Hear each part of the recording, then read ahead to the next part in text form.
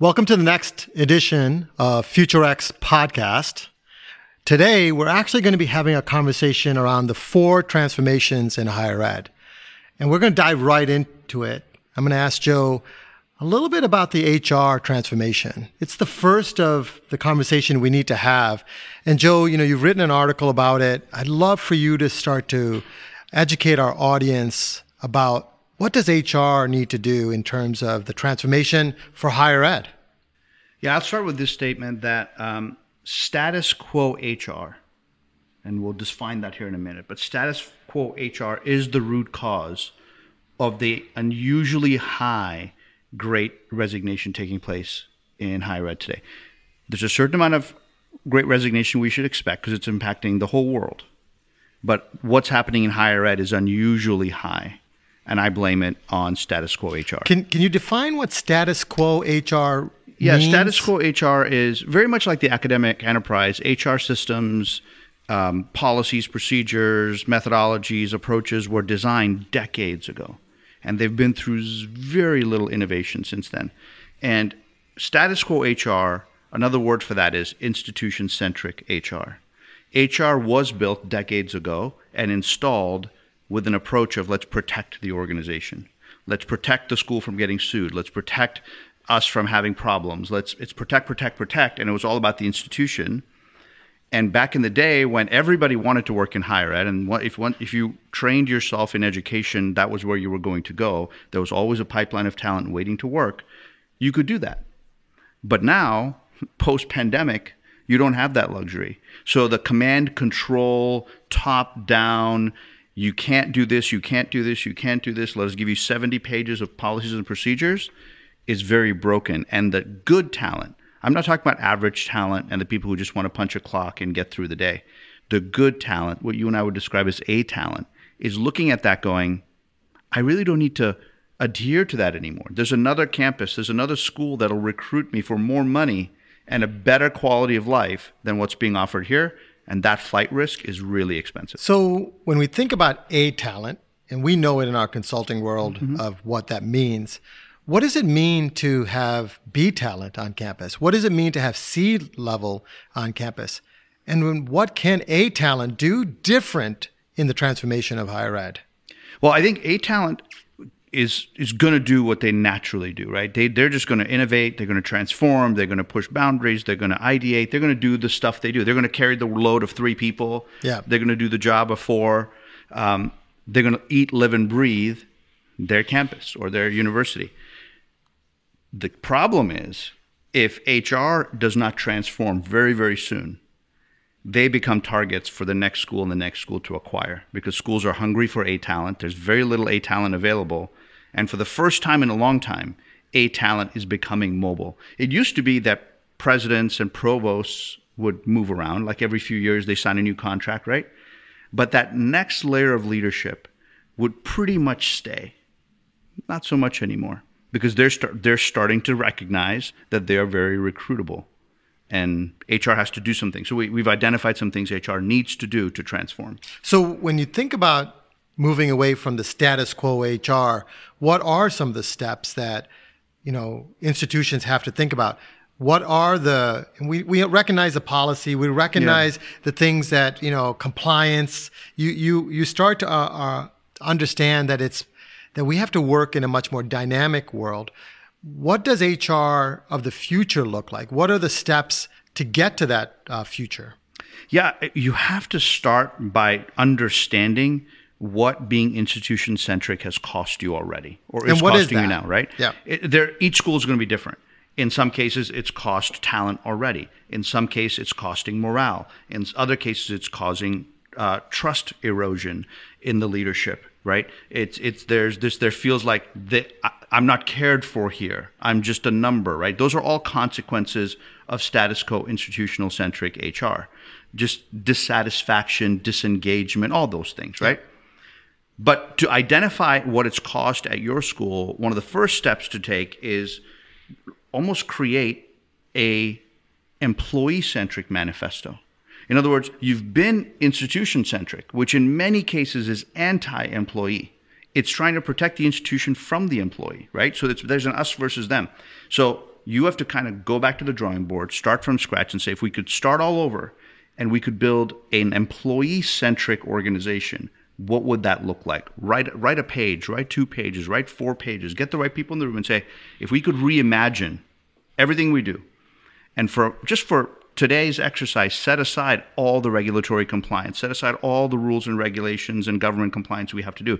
You'll get to that later. Put that all aside. What do we do to best serve the employee? Write it up we call it a manifesto. And I come from a civil servant state, university. The mindset was we had to manage the rules of the institution. What happens if we keep doing that in these, organizations? What is it going to do if we don't? Why does it matter if we just stay the same way? What's going to happen to that institution? And then what happens if we say to the organization, hey, let's reimagine HR in a much different way? What are the ways of thinking of the consequences of them not getting to where they need to be? I think most schools are seeing the consequence now, right? You have people leaving one school to go to another school. Okay, that's kind of normal. People move within any industry. But now you're starting to see people leave higher ed for jobs outside of higher ed. Look, let's use IT as an example. This is probably the most at-risk part of any school's HR strategy.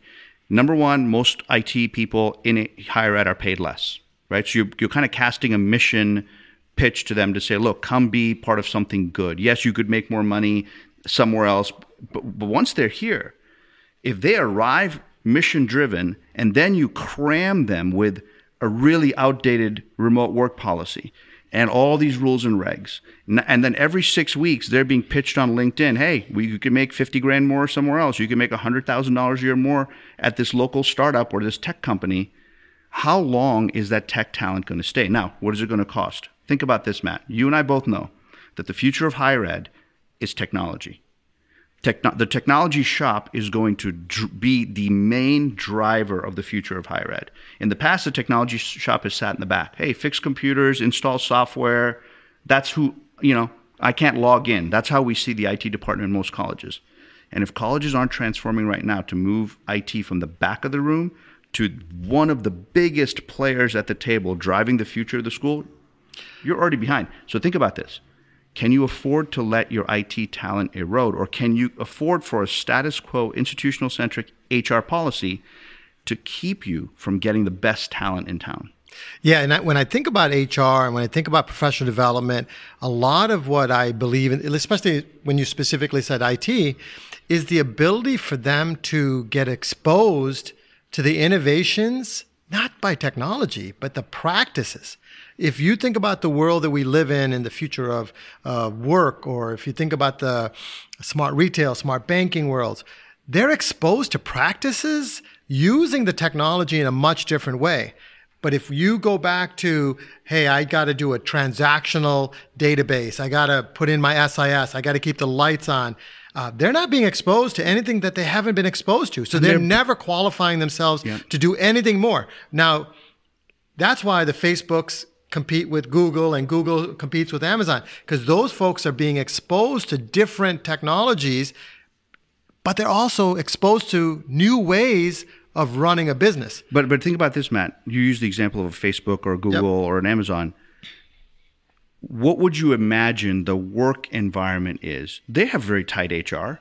They have a lot to protect against. So they've got, but is there a difference between being in the IT shop at your college and the IT shop at Facebook, Google? What have they done to create an environment where people want to go work there, are excited to work there, have a good work-life balance, and all those things, even though there's regulatory compliance and all those things?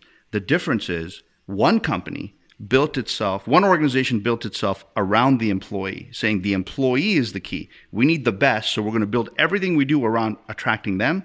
And another organization says, we can get any employee we want whenever we want, so we're going to make it about us. And now 30 years, 40 years, 50 years later, there's a massive price to be paid. So number one, you got to start by reimagining what things could look like if you were a employee-centric organization, not an institution-centric organization. Once you've defined what that is, we do these things, we do these things, we don't do these things, right? List what it looks like. Then step 2 would be you have to map the employee journey and question every policy and procedure that employee intersects through this new lens of an employee-centric manifesto. Because you can look at your policies and procedures now and think they're all amazing because you're thinking institution-centric. When you start looking at those same policies and procedures through an employee-centric, you may find, oh, you know what? This one doesn't line up with our new manifesto. This one doesn't line up. Now, that doesn't mean you erase it, but it allows you to go to the drawing board and say, what about this needs to be modified? What room do we have to make this align better with the organization we want to be? So that's step number 2. Then you move to 3, 4, and 5. So I just want to elaborate a little bit more on, you talk about a manifesto. We always write up manifestos with a culture in mind, because a manifesto basically gives you the playbook that everyone reads and sings off of, right? I think one of the biggest elements in HR and any organization, and even when we're at our campuses about, work from home and so forth, right? A lot of it is around trust. Do I trust my employee to do the right thing? To do the right thing. And I believe it's a cultural thing. I believe it's productivity has to be defined, expectations has to be set, and a culture has to be built around trust. Yes. Because I believe the best people want to be at a place where they're trusted. Yes. How does higher ed shed the notion of I have to protect against a lazy employee who's going to take advantage of me, exactly, and not produce and get me in trouble and all that, right? I think we're back to values. We're back to the organization itself saying, what is our values? What are our core values? What are the 7, 8, 10 words that describe who we are as an organization? And do our employees understand how to align to those? Are managers holding people accountable for living out those values and coaching them in areas where they're not living those values? This is stuff that happens outside of higher ed. Companies can't succeed without it, but for some reason higher ed hasn't adopted some of these philosophies of saying, let's agree to a set of values. Let's encourage people who are living the values. Let's coach the people who aren't living the values. And then let's trust people to do the right thing until they prove that they won't. Right? Because in the absence, like you said, in the absence of trust comes tradition. Well, let's lock this down. Let's protect this. Let's take care of that. It comes back to that. So start with the manifesto, then look at the employee journey and audit all the policies and procedures against that manifesto to find areas where you could be in conflict with an employee-centric organization. And then don't forget to reimagine for the future of work, right? This is your baby to talk about the future of work. Well, the future of work at a college campus, you always have educated clients to say, look, not every job needs to be on campus. Not every job will be doing what it does today, right? All that stuff that you teach. Well, when was the last time HR reimagined its policies to align with the future of work? I think every HR department right now is working on a remote work policy, right? They had to do some drastic things during the pandemic. Now they're saying, okay, let's modify it for a longer term thing. But if you write your remote work policy through an institution-centric lens, it's going to suck for your employees because you're going to prove to them that you don't trust them, right? But if you stop now, do your manifesto, and then write an employee-centric remote work policy, you will be much more attractive to A-level talent. Yeah, when you talk about future of work, for me, it's about recognizing that the work that we do today is a little bit outdated. When we wear a future of work lens, we're really looking at what are the innovations around that technology that enable me to create work differently. Yep. I use the structure of structured and unstructured work. Structured work is anything that is sequential, rule-based, mundane, one-way conversations. It's very much where a computer or a digital bot or anything can do. But the unstructured is where the humans come through. Right. Is the critical thinking and critical reasoning. And right now, HR, every time we say, let's automate, Let's rethink the way that a office runs. We always have an HR discussion because everyone's afraid of their job being lost. And the reality of it is your job is not lost in the future of work. Your job is transformed by the work of the future that is required by the campuses and the constituents that will come to your campuses. And I use the word constituents as opposed to students because a common student is 18 to 22. We're moving away from that. And most institutions will recognize they have to move away from the traditional 18 to 22 and go to an adult learner, lifelong learner model. But you have to start serving them better with a future of work lens because they're expecting the same thing that they expect elsewhere by the technology, by the business, by the policy, by the exposure and the ability for you to do, the work around the future of work inside of a campus to be much more innovative than it is today. So HR needs to, I know HR is probably going to a lot of conferences and reading lots of articles and educating themselves up and upskilling themselves in this future of work thing. The question is, with all this knowledge you're gaining about future of work, how is that impacting strategy? How are you projecting 3 to 5 years out the kind of work that's currently done at your school, how it will likely be done in 3 years or 5 years, what roles absolutely have to be in a physical infrastructure on campus today versus 3 years from now versus 5 years from now? What's going to be the impact of cobots and robots and all those tools that are going to be available soon? And based on that, how do I design strategy? How do I build policies and procedures in anticipation of that? Because you can't wait for the future of work to arrive to then write the policies. You've got to start anticipating it now because, again, a talent wants to know where you're going. They're not interested in you saying, well, when we get there, we'll figure it out. They want to know that 2 years out, here's what's upcoming. In 3 years, we intend to be here. In 5 years, we believe we would have transformed to the point where all these jobs can be done not just from home. Why does academic advisement have to happen on your campus? Why does it even have to happen in your city or state? Why couldn't you have academic advisors halfway around the country, even halfway around the world? HR needs to start thinking about that and building policies to accommodate that, because otherwise you're limiting yourself to a very specific geography for A talent. Think of your local community. There's some A talent there. There's a handful of people willing to relocate to come to you. But if you can expand your talent pool to a national or international talent pool, how much more A talent can you attract to your school? That's the future of work, and HR has to transform its mind out of institution-centric 60130 zip code and people who are available to work there. Yeah, and I think a lot of it is talent has options today. A talent definitely have options today. B talent may have options. Mm-hmm. C talent, they're looking for your options. Yeah, right? C talent, you really want them working for your competitive school, right? But you need people and all that kind of stuff. But you're right. This is about the A and B, the Bs who can become As, what's going to motivate them to go there, and what's going to keep the As here and attract more As in. So the other thing, and I love to have this conversation with HR, right now, someone gets hired into a role and they just sit. They squat in that role. It stifles innovation in a campus, in a role, because that one person's mindset, because they've never got exposed anywhere else, they've never went and tried something else.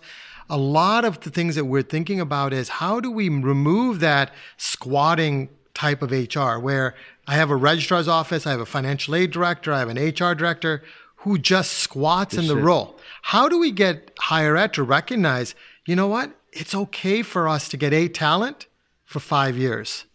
Because that talent is going to come here and do amazing work and go and become really innovative somewhere else. Yeah. And we're going to bring the next set of talent to come and do the next 5 years of this transformation. How do you see HR playing a role in creating a dynamic workforce as opposed to a stagnant workforce? When I was growing up, it was entitled if I can be in a place for 18 years and get my retirement and move on, right? Mm-hmm.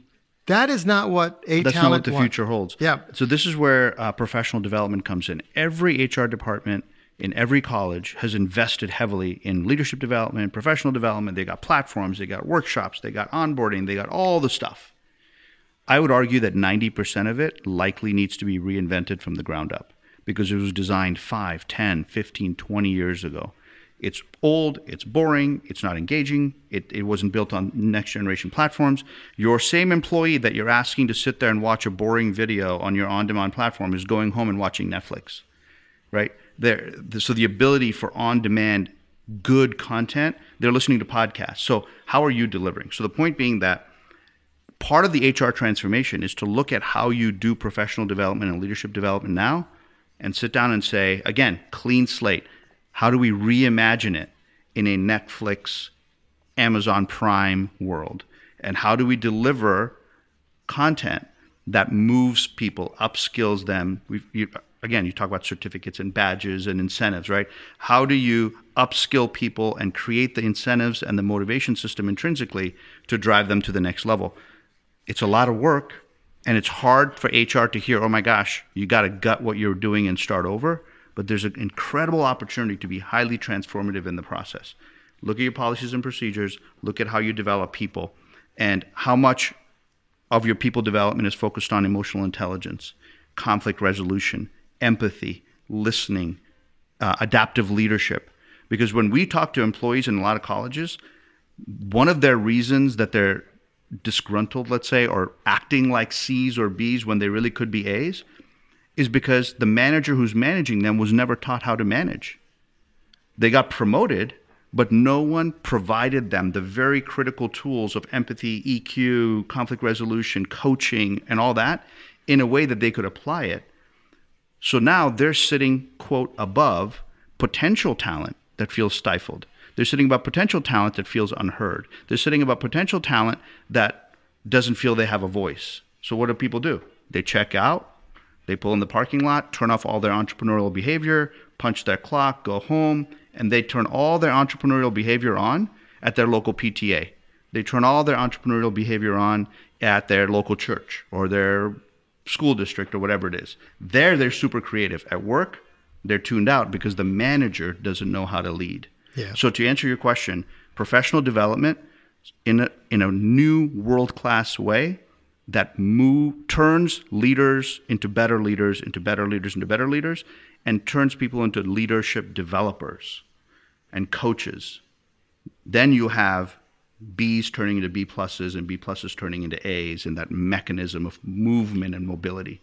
Yeah, and when I think about this, and I was just writing some notes on it, is one, let's look at the policies and drive just a really creative employee-centric policy that allows for them to be empowered, right? Two, wrap around the technology that allows you to do the things that humans should do. Yep.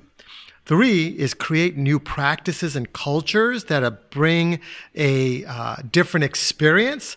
And then fourth is the experience of how to live that culture within that campus. So that's how I summarized it in a lot of ways. And in the article that you and I co-authored, we give kind of more specific. So in combination with listening to this, if this is intriguing you or you want to pass this on to your HR people, have them watch this, listen to this, and then also go through that article. And at least that's some initial steps to start a conversation internally of, are we due for transformation? Yep. Are some of the things the guy's saying kind of hitting some sore buttons? And if so, let's at least start the conversation of what would it look like to reimagine who we are as an HR organization, as a service organization. How do we reimagine our professional development, our leadership development, and how do we position ourselves for the future of work to attract the best people and retain the ones we already have? Without it, Matt, it doesn't matter how much technology the college buys. It doesn't matter how much you spend on branding and marketing. If your HR department is stuck, your people will be stuck. And your greatest asset is your people. So you have to unleash the creative energy, the entrepreneurial capacity, the innovation capacity, and the passion of your people. And I would argue that today's HR stifles that. This has been great. You know, I'd like to really just close it out by saying, if you think about all these things, you're enabling leaders to be leaders. Yes. You're enabling them to manage in a way that they are allowing them to really create a culture that really drives a lot of things. But they're also growing within, and they're becoming an asset. The reason is, if you develop them and they feel they live in that culture, they're not leaving you. And that becomes an asset as you go. So I think, the big thing that you stated was unleash the passion. And I think that's what HR companies and you have a great organizations opportunity ahead of you. Has to do. So thanks for joining us. We hope you'll join us on the next session. And thank you, Joe. Have a great day. Thanks so much.